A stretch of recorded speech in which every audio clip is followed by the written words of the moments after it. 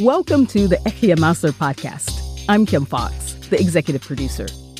On this episode in our food series, we'll talk about how Syrian shawarma has taken over Egypt and how the dish represents the Syrian community in Egypt. Ehky Masr producer Calvin Harrison has the story about the Syrian shawarma takeover.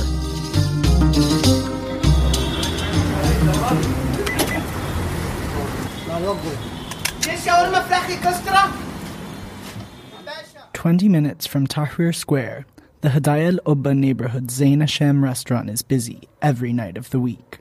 From lunchtime until 1 or 2 a.m., young men work quickly to get people their shawarma sandwiches, soft bread, tumia or garlic sauce, and pickles with slices of juicy spit-roasted chicken or beef.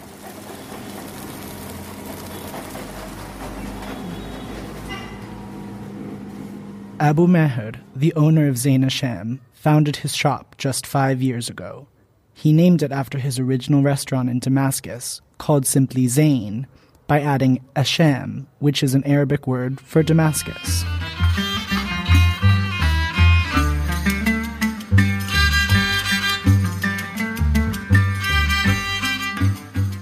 He left Syria in 2014 and spent several months in Egypt studying how to open a business before finding an Egyptian partner and starting the first branch of Zain Hashem.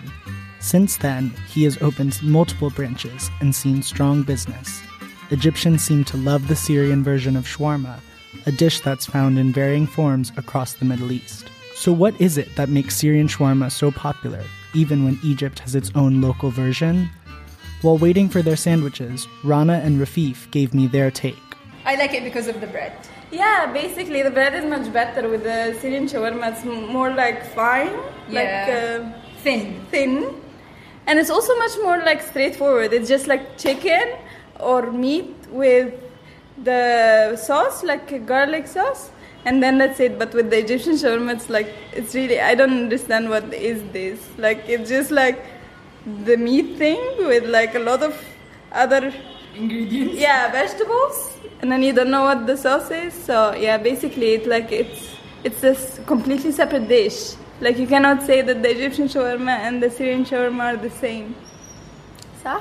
The rich taste of Syrian shawarma's slabs of spiced chicken or meat spit roasted for hours, shaved into soft bread with garlic sauce, and dipped in its own drippings before being grilled for a crisp outside can even beat homemade, according to Islam. I prefer Syrian shawarma because the Egyptian shawarma actually reminds me of the shawarma my mom used to make me when I was punished. Abu Maher, though, plays down the big differences between Zain Hashem's shawarma and its Egyptian counterpart. In his opinion, the differences are much smaller. The bread, yes, and a few of the spices. To him, Egyptians like his sandwiches because they're cheap and fast, two things people in a bustling city like Cairo crave. He also says what defines Syrian shawarma, and Syrian food in general, is more intangible, which also makes it hard to fully recreate his craft here in Egypt. بالنسبة للمواد اللي ما بتلاقيها في مواد ما بتلاقيها نفس المواد اللي بتشتغل عليها بسوريا يعني مواد مثلا In Egypt, Abu Maher can't find the same quality of chicken and other vegetables he had in Syria. نوع الفراخ بيختلف نوع اللحم بيختلف اللي موجود بسوريا غير احنا لقينا في فرق. He faces other issues, most notably high inflation, the falling value of the Egyptian pound, and the general economic slump, all of which have hurt his customers' purchasing power and made it harder for Zain Hashem to cover costs.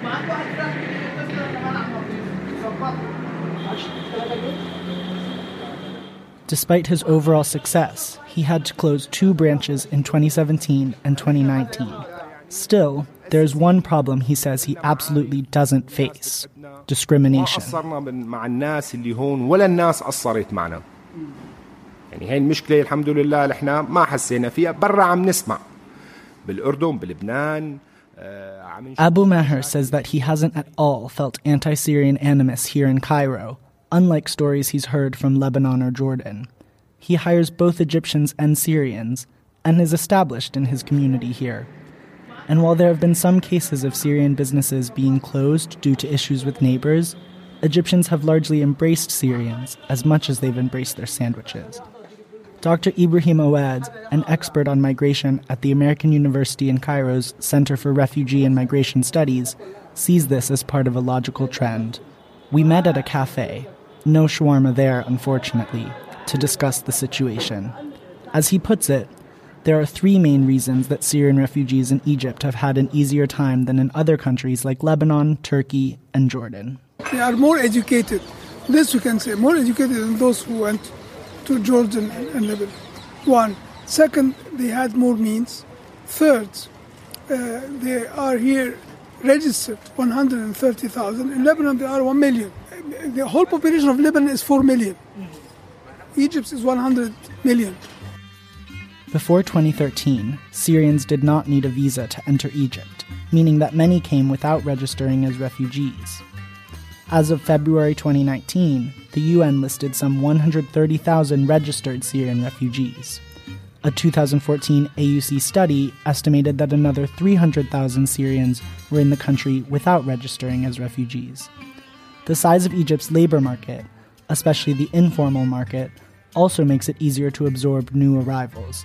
This can be a mix of formal and informal labor, like a legally registered business hiring people off the books, which Dr. Awad says is a common practice in Egypt.